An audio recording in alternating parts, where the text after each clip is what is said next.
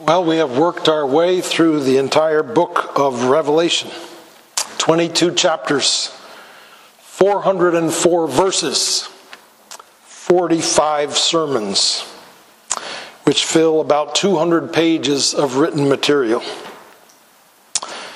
I think it was, for me, the most difficult series I've ever prepared for, but also tremendously rewarding. I hope it's been a blessing to you as well. And I thank you for your attentiveness and your persistence. Last week we began the final passage in the book of Revelation and in the New Testament. I said that it had two main themes, which we would cover 1 week at a time. So last week we addressed the first theme, the fact that Jesus promises that he will come again soon. Today we're going to address the second theme, which has to do with this book as a whole and our response to it. The title of the sermon is Keep These Words. Let's read together Revelation 22, 6 to 21. It's John speaking, and he's talking about the angel speaking to him. And he said to me, "These words are trustworthy and true. And the Lord, the God of the spirits of the prophets, has sent his angel to show his servants what must soon take place. And behold, I am coming soon. Blessed is the one who keeps the words of the prophecy of this book. I, John, am the one who heard and saw these things. And when I heard and saw them, I fell down to worship at the feet of the angel who showed them to me. But he said to me, 'You must not do that. I am a fellow servant with you and your brothers the prophets, and with those who keep the words of this book. Worship God.' And he said to me, 'Do not seal up the words of the prophecy of this book, for the time is near. Let the evildoer still do evil, and the filthy still be filthy, and the righteous still do right, and the holy still be holy. Behold, I am coming soon, bringing my recompense with me, to repay each one for what he has done. I am the Alpha and the Omega, the first and the last, the beginning and the end.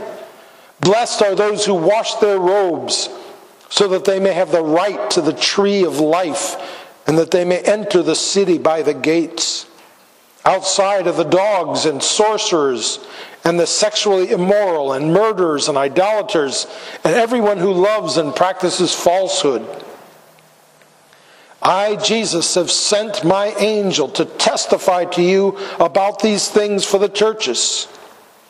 I am the root and the descendant of David, the bright morning star. The Spirit and the bride say, 'Come.' And let the one who hears say, 'Come.' And let the one who is thirsty come. Let the one who desires take the water of life without price. I warn everyone who hears the words of the prophecy of this book. If anyone adds to them, God will add to him the plagues described in this book. And if anyone takes away from the words of this book of this prophecy, of the book of this prophecy, God will take away his share in the tree of life and in the holy city, which are described in this book.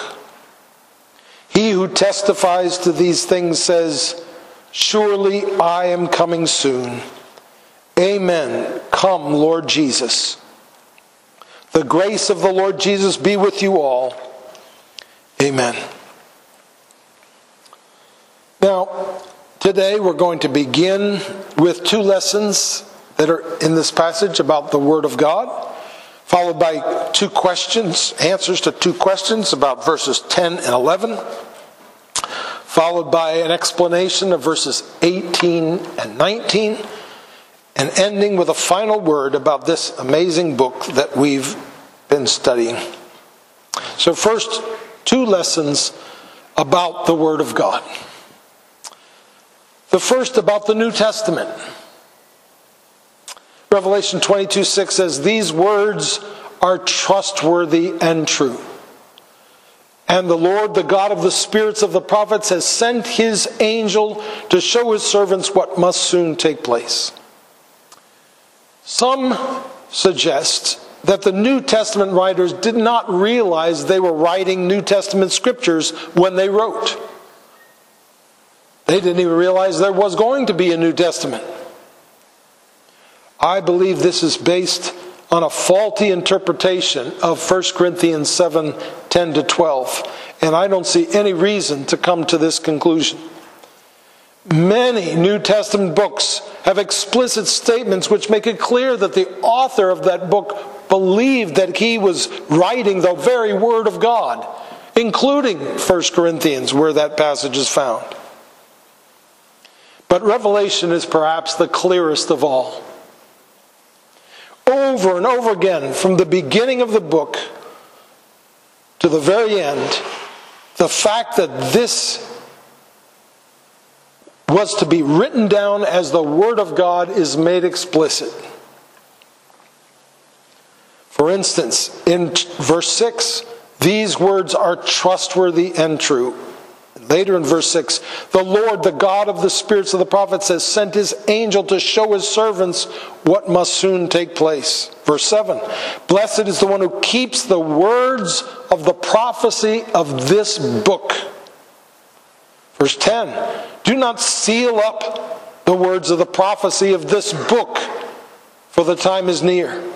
Verse 16, I, Jesus, have sent my angel to testify to you about these things for the churches. In verse 18, I want everyone who hears the words of the prophecy of this book. These verses and many others in the book of Revelation show that this is clearly the written Word of God, and it was that way from the start, and John knew it. In fact, I think this may be the reason why this strange thing is included in verse 8 about John falling down to worship the angel. It reaffirms how holy and how divine these words are and these visions. These words and visions are so divine that godly and knowledgeable men struggle to hold themselves back from worshiping the angel who communicates these words to them. Even though the word is passed from God to Jesus, to an angel, to John, and finally to us, God wants us to receive the words as if they came straight from him. We don't see the visions, of course, like John saw them, but we still experience the visions through John's inspired record of them. This indicates how highly we ought to esteem the Word of God. God's Word is so heavenly that our temptation when we hear it ought to be to worship the messenger, or at least to think that his feet are beautiful. This word ought to make our knees buckle. It is better than much fine gold. That's the way a discerning man reacts when God speaks. Now, the second lesson about the Word of God has to do with keeping the words of this book in verse 7. It says, blessed is the one who keeps the words of this prophecy. What does it mean to keep the words of this book? This book is not a book of law.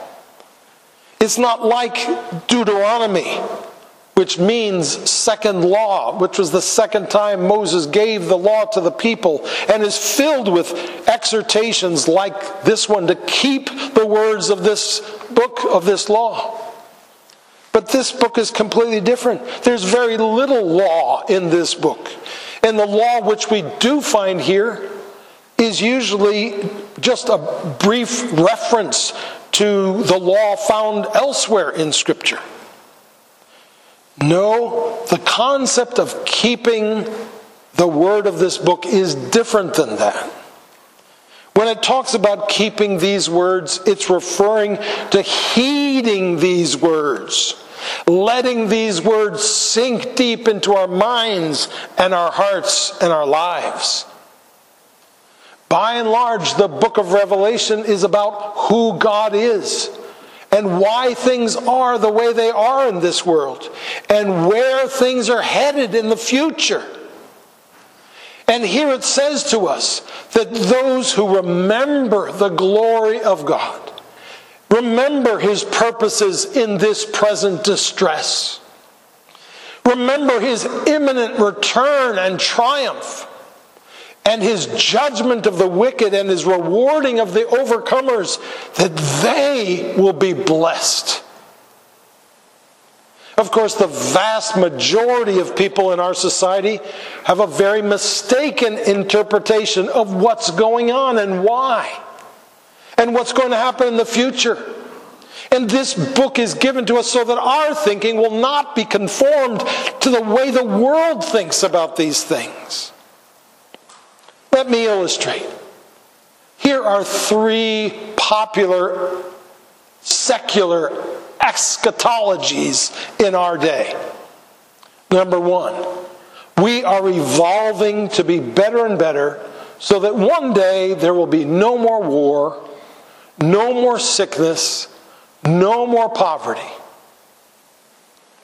Number 2, if we don't urgently and immediately stop the way that we're living, we're going to drive this planet irreparably into the ground such that virtually all human life will cease to exist on earth. Number 3, it's already too late. Even if we could change, it would be too little too late. And besides, there's nothing to live for. We're all going to die.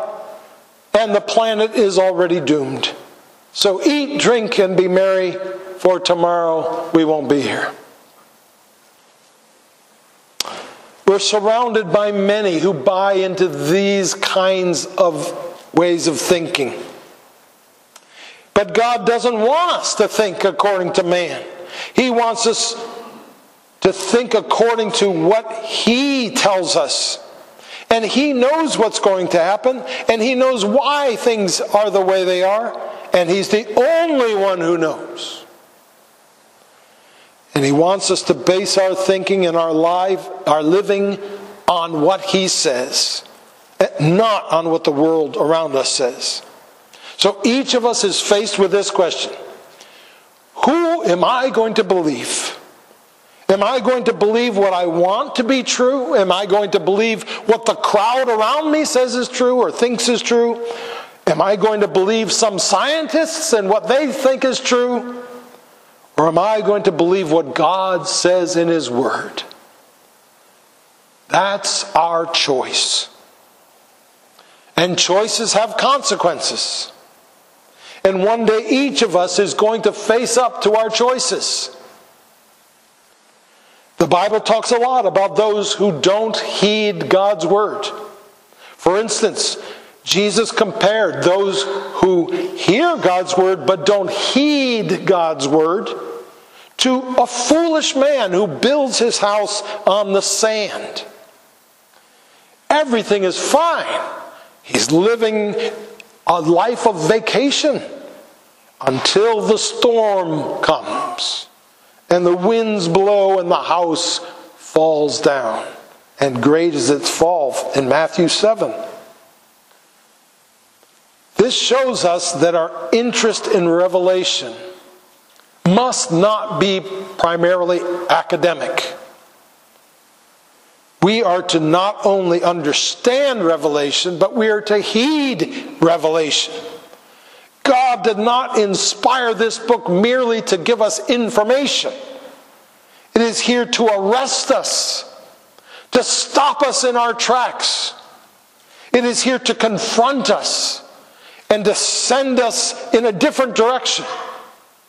And if we are able to go through the book of Revelation and not be changed in the way that we see things, in the way that we live our lives, in the way that we view God, we've missed the whole point. All this is here to impact us. We keep the words of this book, for instance, by not being overwhelmed by the darkness that's around us, even when others are overwhelmed. Because we know that the morning star has already appeared brightly in the heavens, signaling the imminent dawn of day. We keep the words of this book, to give another example, during times of societal optimism, which isn't really happening right now, but there are times like that. During times of societal optimism and prosperity, we keep the words of this book by holding ourselves back from thinking that it's now day, that satisfaction can be found in this world, that this is our home, when yet it is so dark that the morning star still appears brightly in the darkness. And now two questions, two strange things that are said in this section that I'd like to address. Number one is in verse 10, where John is told to seal up the words of this book. He's told not to seal up the words of this book. What in the world does that mean? Well, you can't really understand what this means without reference to things that are said to some of the Old Testament prophets, in particular Daniel, and especially in verse 12:4, where he was told to shut up the words and seal the book until the time of the end. So Daniel was given a prophecy about the rise and the fall of evil kingdoms of the world and the final triumph of God's kingdom. But Daniel had no idea how or when it was going to be fulfilled, though he knew it wasn't going to be fulfilled in his own day. So he was told to seal up this message. And that meant that its prophecies were not to be understood or come to pass until a later time in history. However, now, with the coming of Christ, that later time period, what is called in the Bible the latter days, has begun. So it's now time for the meaning of these prophecies to begin to be understood. Meaning, what was hidden in the Old Testament is now being revealed through Christ and his apostles, as it says in Ephesians 3, verse 4 and 5. When the angel tells John not to seal up the words of this book, then he is telling him not to keep this message hidden, but to shout it from the housetops. And then, the second strange thing that needs explanation is in verse 11, where John is told to let the evildoer still do evil, and the filthy still be filthy, and the righteous still do right, and the holy still be holy. Obviously, this verse has stirred up much confusion. Right after John is told to spread the word, he is told to let sinners keep sinning. Now, it may sound strange at first, but think about it. The Bible doesn't call the Bible doesn't call the unrighteous to be righteous or to do righteousness. The unrighteous cannot do righteousness. No, the Bible calls unrighteous people to repent and turn to the Lord. And if they do so, they will become righteous. And then, and only then, will they do righteousness. It seems to me that this verse actually helps us understand the mission of those whose names are written in the book of life, those who have washed themselves in the blood of the Lamb while they're living this life here on earth.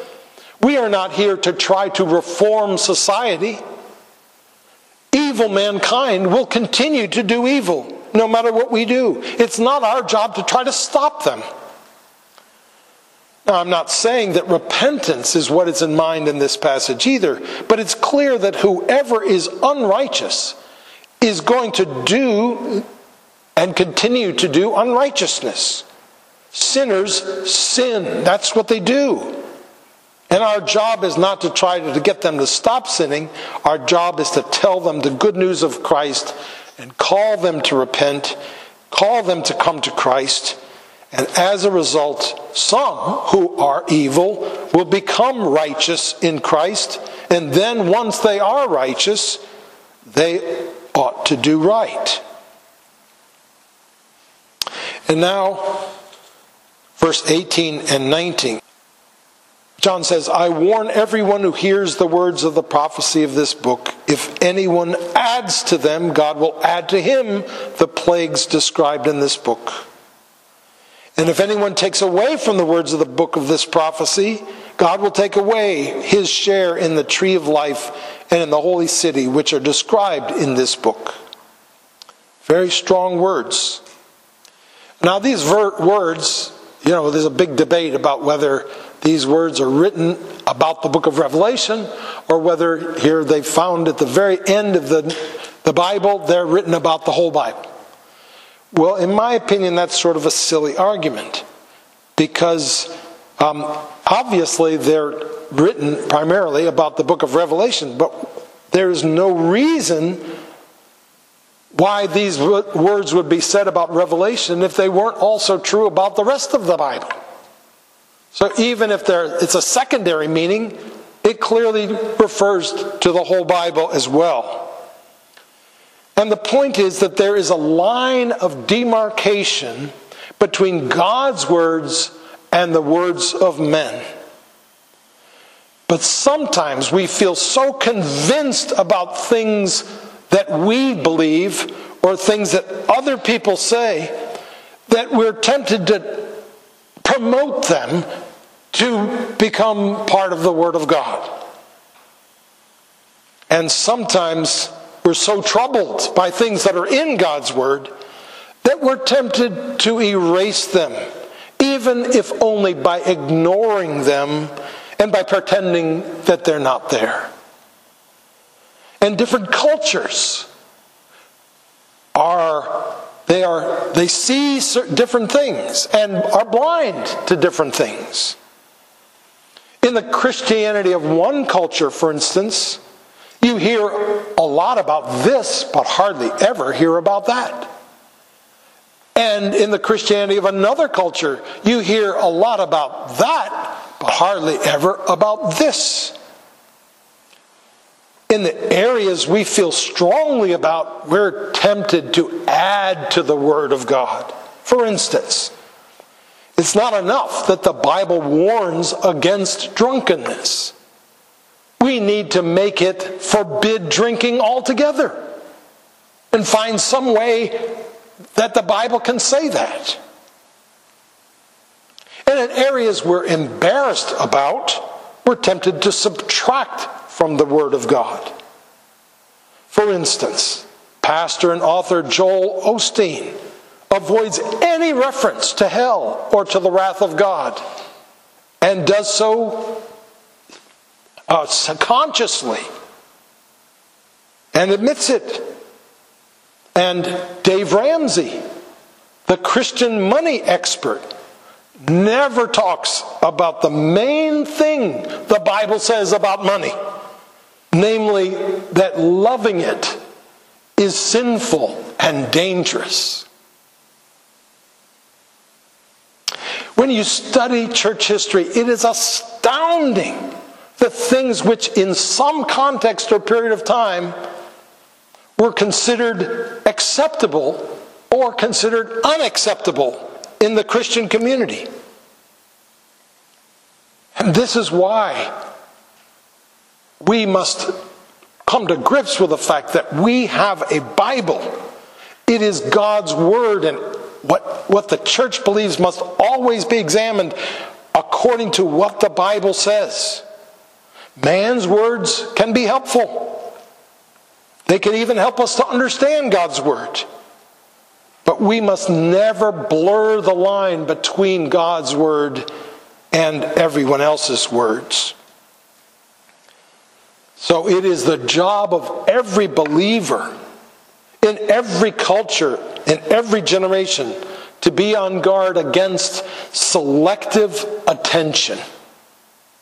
Every one of us lives in a context where Christians around us are alert to some things in God's Word and oblivious to others. And it's unacceptable just to go along with the crowd, which adds to and or takes away from the Word of God. But we should be always agents of correction in our own hearts and in our community. And now, dear friends, we have reached the end. In this book, God has sent a message about why the world is dark and torn, and about the judgment day which is coming. And the message is trustworthy and true, and a blessing to any who heed it. Some of you remember 19 years ago this week,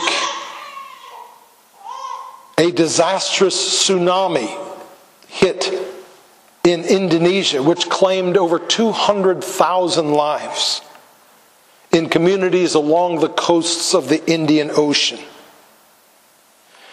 And you might have heard about the one beach in Thailand which had no casualties in it, and the 11-year-old British girl with her parents on vacation who saved them all. Her name was Tilly, but on that day she became known as the Angel of the Beach. You see, on that day Tilly noticed the sea behaving in a strange way, just as she had recently learned in geography class about what happens right before a tsunami. She tried to raise the alarm, but her parents didn't believe her at first. Then she got hysterical, started screaming, even threatening to leave her parents and go back by herself to the hotel. Finally, her parents sheepishly told the security guard. Fortunately, an English-speaking Japanese man was nearby and overheard the girl mention the Japanese word tsunami, and chimed in that he had just heard on the news that there had been an earthquake in Sumatra. So they evacuated the beach and got everybody onto the second story of a nearby hotel just moments before the 30-foot tsunami smashed into the beach, demolishing the surrounding area. And everyone was saved. But Tilly didn't come ordering everyone to get off the beach. Tilly merely informed them about the coming tsunami. And the people were blessed because they heeded her words. Brothers and sisters, in the book of Revelation, God has graciously sent his angel to warn us that there's a much bigger tsunami coming, and that he has provided a place of escape. And only those who heed the warning will be spared.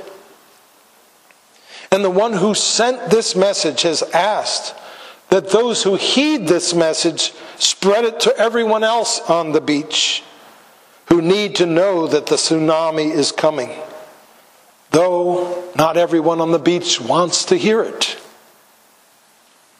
The time is near. In fact, the time is 2,000 years less than it was when these words were first spoken.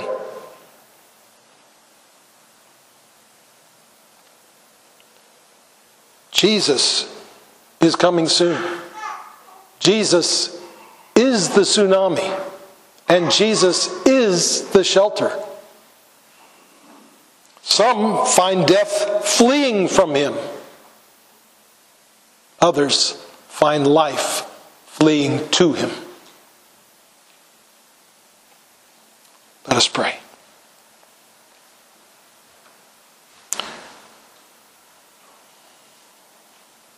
Oh Lord, this year, as we've gone through these things revealed in your word, it's been disturbing.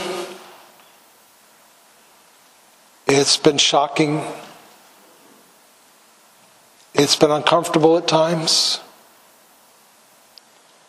We think of those beachgoers who were enjoying a nice day at the beach 19 years ago this week,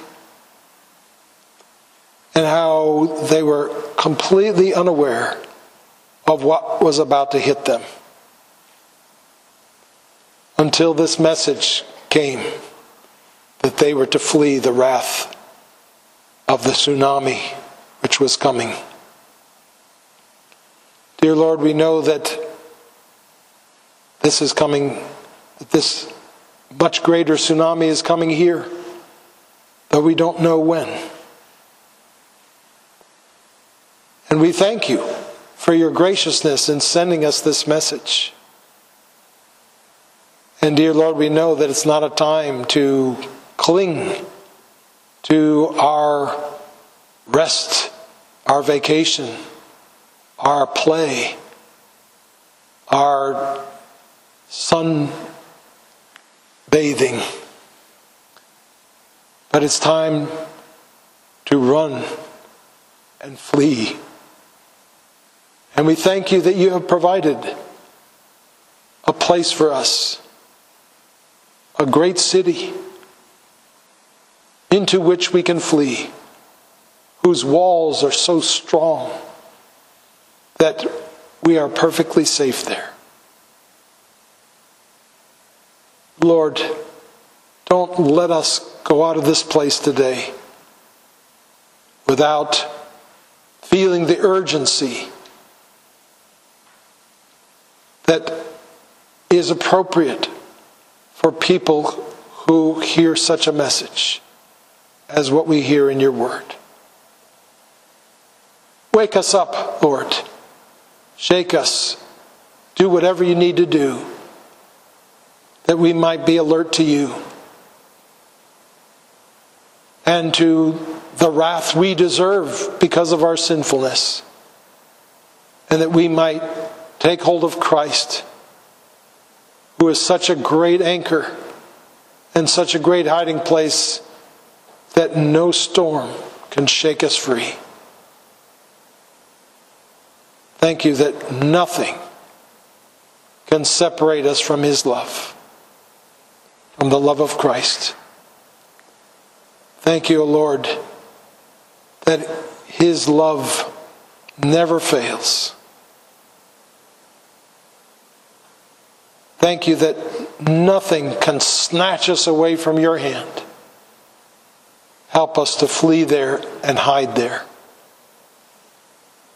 And now thank you, O Lord, for the chance to come to the table that Jesus instituted for us, to feed upon him as we finish our journey. We've been now through another year, dear Lord, and we don't know how many more we have. But every day, every hour, every minute, we need you. We can't do this on our own. So we come to Jesus for his strength and his refreshment, and for the reminder that he is with us as we run, as we fight, as we struggle. We pray in his precious name. Amen.